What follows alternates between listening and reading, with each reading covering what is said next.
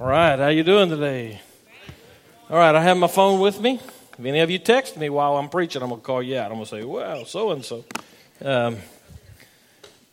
Never know when the president's going to call me, so I got it with me just in case. Take your Bibles and go to the book of James, chapter 2. While you're turning there, I want to take care of an announcement that needs to be made. This afternoon at 2 o'clock, we will have the funeral service for one of our members, Weldon Young. Most of you in here will know, or at least would recognize his face if you saw a picture of Weldon, but he passed away this week. And so at 2 o'clock this afternoon at Broussard's on Major Drive, we'll have his funeral service. Because of that, I'm going to bug out a little quicker than I normally do after church today to be ready for that. But be in prayer. If you're not planning on being at the service, be in prayer for Barbara and the rest of the family in this difficult time. Okay? Did you do that? Okay. So if I said to you or ask you this question, are you saved? How would you respond to that? Okay, so I got the right crowd, sounds like. You know, if you've been here, you should know that it's okay to talk back to the preacher, as long as you're, like, sort of nice. But especially in this case, are you saved? How do you answer that? All right, now most of us, wait a minute, say that again. Are you saved? And you said what? Okay, all right. So most of us are Baptist enough that if I said, in answer to that question, let's do it this way. You ask me, are you saved? Go ahead, it's all right. All right, I'm working on it. Now, many of us are Baptist enough to hear I'm working on it causes us to cringe just a little or a lot. As a matter of fact, some of you, I can see it in your eyes, even with the lights shining in on me here. I can see it in your eyes that you can't wait to get me alone to correct my doctrine on I'm working on it. But I think actually what I would like to do is start today with this point of teaching, all right? And so bear with me for a few minutes here because I'm going to get a little bit teachery on you. Here's the reality of biblical salvation. When we as Baptists hear the question, and it's not just us as Baptists, but that's who we are here, so I'm going to pick on us or come from that point of reference. When we hear the question, are you saved? What we hear is, have you made, and you correct me if you think I'm wrong. No, don't do that. Just kind of let me know you don't agree with me. We make this immediately jump to, okay, he's talking about, has he made a profession of faith in Jesus Christ? Is that a fair assumption that most of us, when we hear, are you saved, that's what we hear, right? And that's okay. As a matter of fact, that's more than okay. That's true. That's a right statement. But if we're going to be truly biblical about it, there is a bigger answer than just that piece. Because that piece is the front end of salvation as we understand it presented in Scripture. Now, I'm going to use some $4 words on you here, and I'll come back and put them in English. But in theological terms, that first step, that point of reference where we say, yes, I trust Jesus Christ as my Savior, that's called justification. Okay, and if you don't know what justification means, let me just put it this way, it'll help you remember it from now on. It is because of Jesus making a decision to trust Christ for salvation, and he makes you just as if you had never sinned. Okay, it's the front end of salvation that says you are saved. So let me stop for a second and just make sure that I throw out the invitation here at the very beginning of the message. If you have not come to a point in your life where you trust Christ as your Savior, to take sin and the effects of sin and the penalty of sin away from you, if you've not put your trust in Jesus as your Savior, that's the main message you need to hear this morning, that life that only Jesus can give is available to you. That's entry into salvation. We call that justification. But my answer is, I'm working on it, now pushes us to that part of salvation that is next. Because justification is a point in time. You make a decision to trust Christ as your Savior. And Jesus, through the power of the Holy Spirit, transforms you and takes away the penalty of sin. There's a lot bigger than just that, and I get all of the arguments, and I'm trying to put it down where we can grab it first this morning. So that's the entry, though. Because the I'm working on it part of salvation is what we call sanctification. And that is the process that we enter into once we become Christ's children, if you will, or Christ's followers, where we place our faith in Christ. Then we enter into this life that we have where we become more like Christ. Sanctification, if we put it a different way, is to become holy. Or, in all of our cases, to become holier. Because none of us are ever really, face it, look at the people around you. They're not ever going to be holy. But they can be holier. And the goal of discipleship, the entire life that we have after justification, after accepting Christ, is to become more like Christ as disciples of Christ. And so when I say I'm working on it, is to say, I hear, are you saved in that part of the question, or in that part of salvation, right? And then the final part, and I'm not going to elaborate on this one, but the final part is what we call glorification, and that is when our life is over here, we move away from this life into the other part of eternal life, which is after we die, we get to go and be with Christ forever. Okay? We're going to have the funeral service for Weldon Young this afternoon, and I feel confident based on my own discussions with him, and not just because he said the words, but because of some other things. I feel confident that Weldon is in the glorification part of salvation now because he knew Christ as his Savior. He lived a life trying to become more like him, and in the process of that, God has taken him to be home with him in heaven. Glorification. So salvation in a biblical sense is a much broader term than just walking the aisle at youth camp or some other camp or a revival service or whatever and making a profession of faith. All right, are you with me on that so far? So much for the college lesson of the day. Let's move to where that fits. Look with me in James chapter 2, because now we step into a centuries-old debate. And I'm just naive enough or simple-minded enough to believe that we can settle the centuries-old debate right here today. How's that for a large claim? Verse 17 of chapter 2, James says this, "So also faith by itself, if it does not have works, is dead." And before I read the second verse that I have for us in this, let me see if I can capture the debate. There are those people in church history, and many of them around today, in a resurgence of a movement that seems to want to say that, I could get really mean in the way I say this now. And you know me, so here it comes.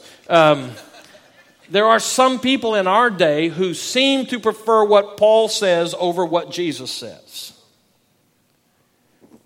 And this centuries-old debate seems to want to put Paul and the teachings of Paul relative to salvation up against James. Martin Luther himself, and I think I said this a couple of weeks ago, Martin Luther, the great theologian of days past, I know he wasn't a Baptist, but he was still a great theologian.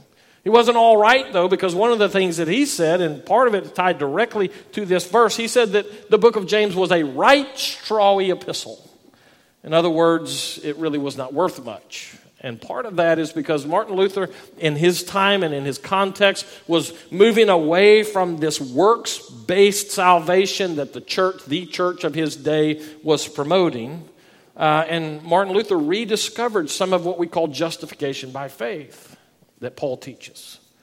And so Martin Luther took Paul and held him up and then used James to say, well, James doesn't get it because James seems to be promoting a works-based salvation. Now, my point, and the reason I can say that I think we can settle this today, that's a little bit tongue-in-cheek, is because James doesn't say that you have to be saved by works. He never said that.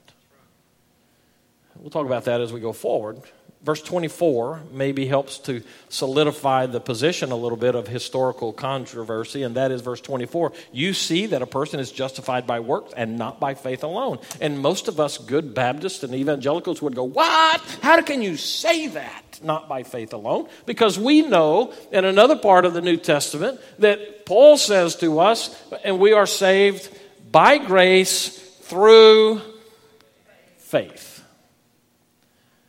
We're saved not of works, lest any man should boast. Right? So what's the answer?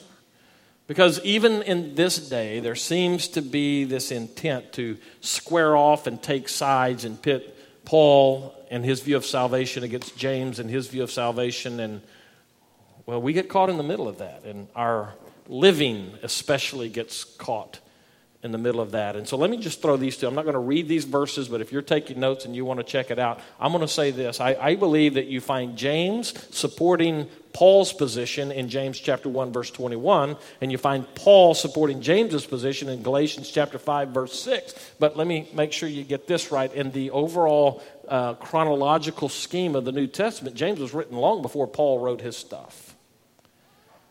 And they play off of each other, and both of them, I believe, would agree with each other, and we should understand those truths. So let me take what James says, and let me boil it down to this kernel of truth, and I'll lay it at your feet. I think that what James says is this: when you get saved, even your dog should know that there's been a change in your life. So let me put it in rotramolese for you today. Based on the way James teaches us here, are you dead or alive? So let's get the context right. We'll start plowing through this. First of all, James has this thesis to his entire book. We call it a book. It's actually a letter. I've argued from the beginning that it's probably actually a sermon that got put into writing. And so here's his entire thesis. It's the reason I've chosen the title for the series that I did, which is It Works. James's entire thesis for this book is faith has to work. Your faith has to work. And we've seen that in a number of ways already. We saw a couple of weeks ago, your faith has to work in your mouth and the way you talk. Your faith, we saw last week, has to work in the way you do church. And now James just comes back and he says to us, your faith has to work. I could have used in this passage of Scripture today as the introduction sermon text for the entire series, because this is where James just boils it down for us. And in a handful of verses, and I'll read those in a few moments, James says essentially this: your faith has to work.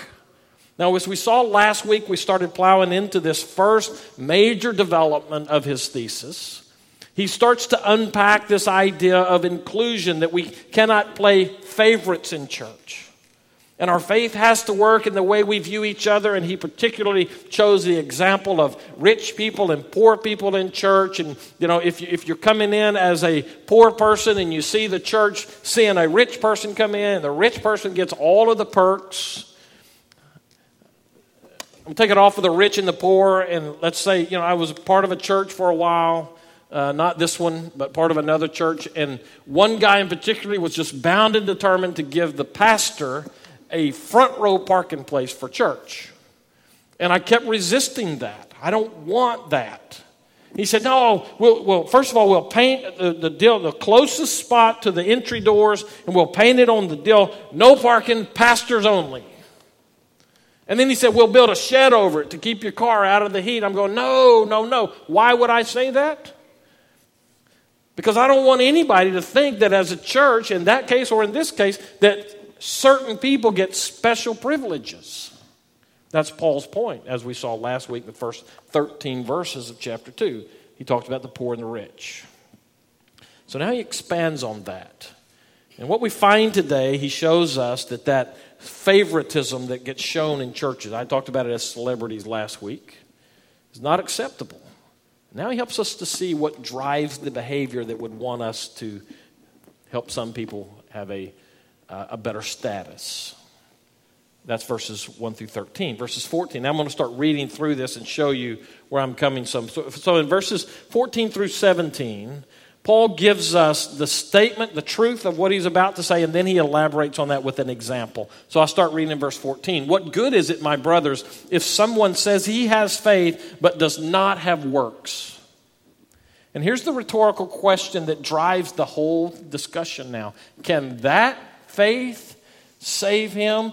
Don't miss what James says, and especially don't miss what he doesn't say. He doesn't say, can those works save him? He says, can the faith that has no works be sufficient to save this guy? Verse 15, here's the example. If a brother or a sister is poorly clothed and lacking in food, so he draws back from the poor-rich comparison that we saw last week. So if that brother comes in and one of you says to him, this is verse 16 now, go in peace, be warmed and filled without giving them the things needed for the body, what good is that? I'll come back to that verse in a little bit, but let's keep moving. So also faith by itself, if it does not have works, is dead. So there's your contemporary illustration. Somebody comes in, they need something, and that is known within the church, and the person within the church says, good luck with that. James says, how can that be evidence of salvation?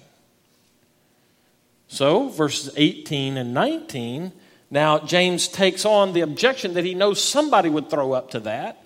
And so in verse 18 he says, but someone will say, you have faith, and I have works. In other words, every man for himself.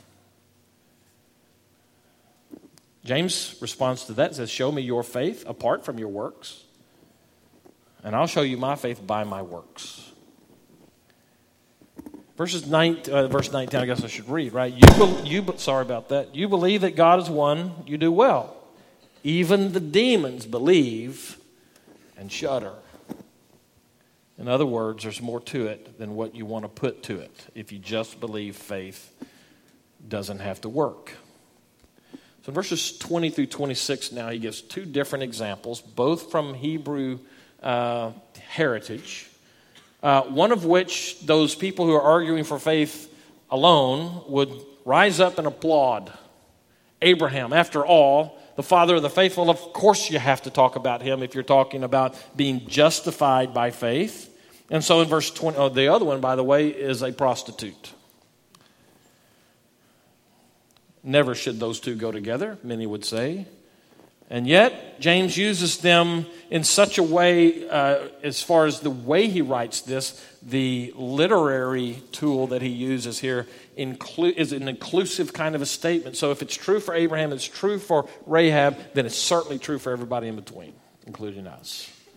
And so here's what he says, verse 21. Was not Abraham our father justified by works when he offered up his son Isaac on the altar? You see that faith was active along with his works, and faith was completed by his work, and the scripture was fulfilled that says Abraham believed God and it was counted to him as righteousness. And he was called a friend of God. In other words, here's your superstar argument, Abraham. Verse 24, you see that a person is justified by works and not by faith alone. In other words, James says, you see, I win. I got the argument. But he doesn't stop there. Verse 25, and in the same way, was not also Rahab the prostitute justified by works when she received the messengers and sent them out by another way? For as the body apart from the spirit is dead, so also faith apart from works is dead. And so in using all of that together, here's the basic point that James throws at us. Faith without works is useless. Now, if you're a Paulite out there, that makes you cringe. But I'm arguing today that we need to get the full picture of what salvation is. James, as I already said in 121, points backwards to this basic truth that we believe, and clearly the New Testament teaches that justification, salvation, only comes by faith in Christ. You can't do enough to earn salvation. You can't. But James's argument is not tied to how do you get justified. James's argument is how do you show that you're justified? And if you don't show it, then maybe you should question whether it's even there or not. All right, I'm going to say this again later, but let me just go ahead and get it out there now. There would be those who would say to me as a pastor today, saying, you better be careful preaching that. You're going to get people doubting their salvation. So in all the, you know I love you by now? Hello? Okay. Boy, I was hoping for a real quick, yep. I love you. And I love you enough not to help you believe a lie. So I'm going to tell you the truth. If a sermon like this causes you to doubt your salvation, maybe you should doubt your salvation. So look at these verses. I'm going to take them in rapid fire. Watch how fast Spencer is. Verse 14. Here's James's argument. Remember, faith without works is useless. That's his argument. Verse 14. What good is it if someone says he has faith but does not have works? Can that faith save him? The implied answer is no. Verse 17. So also faith by itself, if it does not have works, is dead. Verse 20. Do you want to be shown, you foolish person? Wow. What do you really think, James? Do you want to be shown, you foolish person, that faith apart from works is useless? And finally in verse 24, you see that a person is justified by works and not by faith alone. James says, in the language of my sermon today and the title, which is Dead or Alive, James says, if you don't have works to show for your justification decision, then you're dead. Wow. That ought to shake us up a little bit. Here's how Dietrich Bonhoeffer said it. Now, Dietrich Bonhoeffer, this is why I brought my phone, by the way. I'm spending a little time in hospital or medical waiting rooms these days, and you want to know what I do with my time? Here you go. So I have this commentary on my phone. Dietrich Bonhoeffer is a modern-day martyr. He was a voice of conscience, of Christian conscience, during the time of Nazi Germany, in Nazi Germany. As a matter of fact, ultimately, the Nazi regime executed him as a Lutheran pastor and an incredible theologian. Bonhoeffer was living in Germany as a spiritual leader, a leader of the church, during a time that the church bought wholesale into Nazi Germany's philosophy. So Bonhoeffer started talking about cheap grace as opposed to costly grace. Here's something of what he had to say about that. I'm just going to read a quote from Bonhoeffer. He says it best. Cheap grace is a type of faith that does not necessarily lead to actions because it does not demand a changed heart. Cheap grace means grace as a doctrine or a principle or a system. It means forgiveness of sins proclaimed as a general truth, the love of God taught as the Christian conception of God. Cheap grace is an intellectual assent to that idea that is held to be of itself sufficient to secure remission of sins. In other words, it can get your sins forgiven. Cheap grace is the preaching of forgiveness without requiring repentance. You know what repentance is? Repentance is to do an about face, very literally translated. It is to be going one direction and recognize that that is an error and to turn around and go the other direction, which is right. Bonhoeffer, even though he died in the 40s, 1940-something to be exact, saw very well into the 2015s in American society where churches wholesale buy into remission of sins, forgiveness of sins without forgiveness. I just go to God, who is like a shower, and I get showered clean, and I go back and do the same thing over and over again because I know I can be forgiven. There's no repentance there. That's cheap grace. Cheap grace, back to Bonhoeffer, which I wish he was here preaching. Cheap grace is grace without discipleship. Grace without the cross. Grace without Jesus Christ. Wow.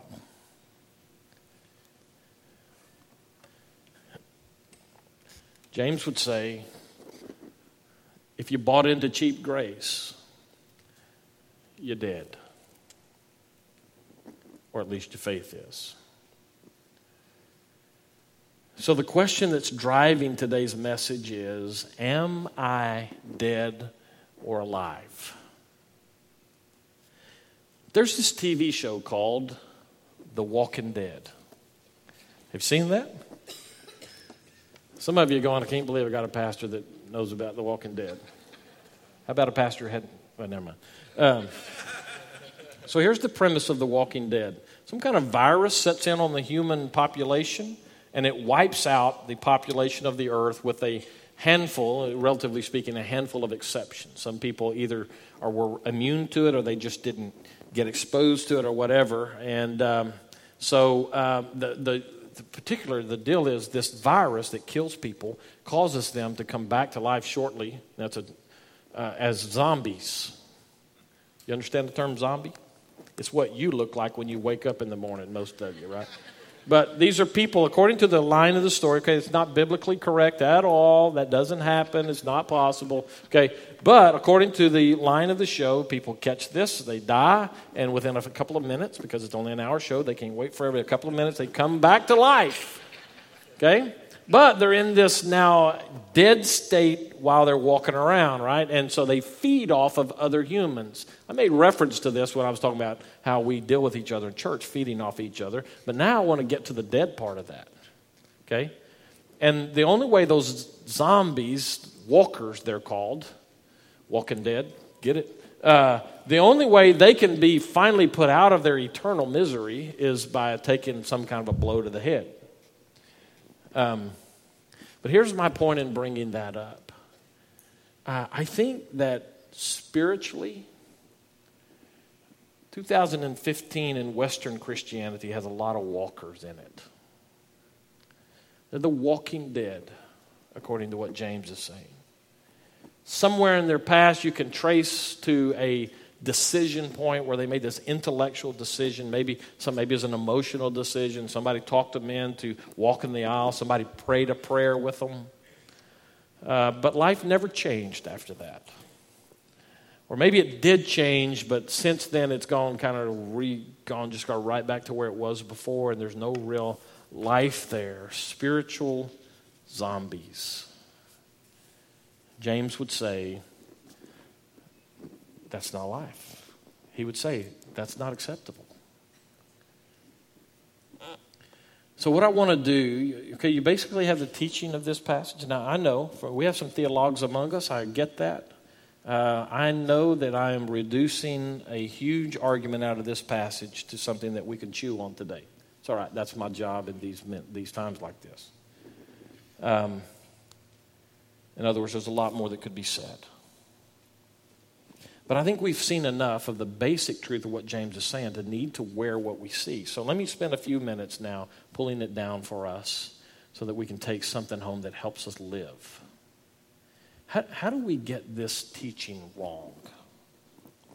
Remember that James writes his point here in this overall presentation of favoritism in the church and this idea of inclusion and pulling people in and not showing favorites in the middle of all of that stuff. And so it plays out this rich and poor difference in how we treat each other. He is talking to the church about internal stuff. So here's how I think we get it wrong. Are you aware of the Facebook? You know Facebook, right? Hello, y'all know what Facebook is? I know you do because I see a lot of you on there and all that's good. And I have some mixed emotions about social media. But I do think it can be a good tool. My problem with it is, a problem that I have with it is that sometimes it begins to take on a life of its own in propagating bad theology.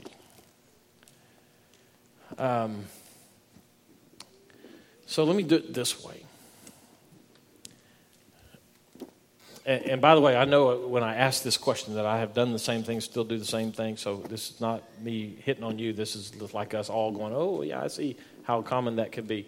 When you see someone posting on Facebook or Twitter or even Instagram perhaps, I got a need. Now, they don't ever say it that way. Usually it comes across as, my bunion on my big toe's killing me and I don't know what to do about it. You know what I'm talking about? Are y'all there? Hello? All right. So when needs get posted on Facebook, how do Christians typically respond on Facebook? Okay, this is audience participation, right? I don't mind asking the question. You don't mind answering me back. It'll be perfect. Okay. All right, I got this need. And so our response to that tends to be praying for you. Or we've reduced that down to shorthand now, praying. Now, I get that, all right? Because realistically, if you're going to respond by Facebook, how can you respond other than, I see that or I hear that, and so here's my response. I'll be praying for you. By the way, I'm not suggesting that we not pray for people. You want to pray for me? By all means, pray for me. But my concern, and what I think turns out to be bad theology for us, is if we're not careful, that is our answer to their need. Okay, I'm praying for you. And then we move on about our lives like we've done what we need to do. James would say you need to kind of check yourself on that. Here's how I know that. Look at verse 16 again, because verse 16 I think is a verbal machete that James takes to his people. Verse 16 says, it starts in verse 15 where a brother or sister has this need. Verse 16, and one of you says to them, go in peace, that's the word shalom, be warmed and filled. Now, I'm going to stop there to make sure we get the first century Jewish connotation here. That is code speak in first century Jewish life. That's a way of saying, I hear you, blessings upon you. You with me? All right. In other words, I'll put it in 21st century Christian life. Good luck with that. Or I'll put it in Facebook lingo. Praying. Now, that's a little offensive, isn't it? I'm sure glad James said that and not me. But that's not enough. There is a dismissive quality, even in first century Jewish life, the way James puts that out there. It is a statement that essentially says with it, I don't intend to help you, but blessings on you. Now, James ramps it up in the way he writes this. And without getting into a Greek grammar lesson, let me just throw this at you. There's a couple of different ways we can take these verbs. One of them has this sense about it that says, you need to help yourself. So the ESV, which is what I'm reading from, translates this as passive verbs. Be warmed, be filled. All right, that's the point of reference that essentially pulls God in on it. So you're confronted with the need, and your response is, well, God will fix that for you, parenthetically, but I ain't getting involved. That's the sense of what he writes here. But it could also be translated in the middle voice, which essentially says, you brought this on yourself, you fix it. I'm hungry. Well, you see, that's your own fault. You should have, and then we fill in the blank on what you should have done. James says, are you kidding me? Your faith don't work. It's bad English, but it's good theology. God will help you, but I won't. Help yourself, but I won't. It's a verbal machete. James says, you need to check yourself. If you claim to be a follower of Jesus Christ, who went out of his way to cut across the grain of established religion to get involved with hurting people, you should think twice about not getting involved with hurting people. That's what James says. It's his brother he's talking about. He had to come to that. So let me tell you, that's how we get it wrong. Let me tell you how I think we get it right, because I'd like to brag on Crestwood a little bit. Let me just say, if you happen to be a guest with us today and you're not this is not where you normally go to church, or maybe you're looking at us going, maybe I'll go to, I don't know, I don't like that preacher, but I like the people. Maybe I'll go to church there. Let me brag on this church, because one of the things I say to people who think about joining on a regular basis, every time I can, I say, there's some good folks at Crestwood. Now, there's a few people that, not too bad, but for the most part, they're good folks here. We had a guy that came to me about joining, he and his family, not too long ago, in the overall scheme of the time I've been here. And he said, I think we want to join your church. That's not my church. I know that. He knew that. That's a point of reference, right? He said, but here's the deal. I don't want to join a church where I can't help people. And I said, come again? He said, I feel like God has given me the ability to help people, and I want to do that. And so if I can't do that as a member of your church, I'm going to join another church. And I said, by all means, join up. And first of all, you're going to find some people in our church who are exactly like that. And you're going to find some who are not, who need to be, so do that. Let me put it on me, right? Not long after I got here, I learned. By the way, our musicians, come on, start coming up. I'm just about done here. When I got here, I discovered that mowing yards in southeast Texas is not anything like mowing yards in deep south Texas where I used to be. I brought a push mower to a yard that was roughly 6,000 acres. I don't really remember exactly. But I remember in July, I got here the last week of June of 2011. I remember in July, I put that push mower out there and I started pushing it around. I came home one day and one of our deacons was on his riding lawnmower mowing my yard. God bless him. He didn't ask. He just saw that it was a point of need. Back then, I was the only staff member here. I was working lots of hours. Mowing the yard was low on my priority list, and he took it on himself to do that. He gets what James says, I think. Comments to me lately with my health issues. Many of you have come to say, okay, so how can we help you? I think I want to say for James, you get it, and I appreciate that, but I'm not the only recipient of that. First deacons meeting, I was here. We got a phone call at the end of the meeting, middle of the night. We ended up going, some of us, to help somebody move out. Situation in the house they were in, they needed to move. And so there we were after a long day at church on Sunday, moving somebody out of one house and setting up another one in the middle of the night, just because the need was there. And a bunch of guys said, hey, we can do something about that. That's faith that works. And to bring it right into the present context, yesterday, did you get some rain at your house, by the way? One of our church members, God bless her heart,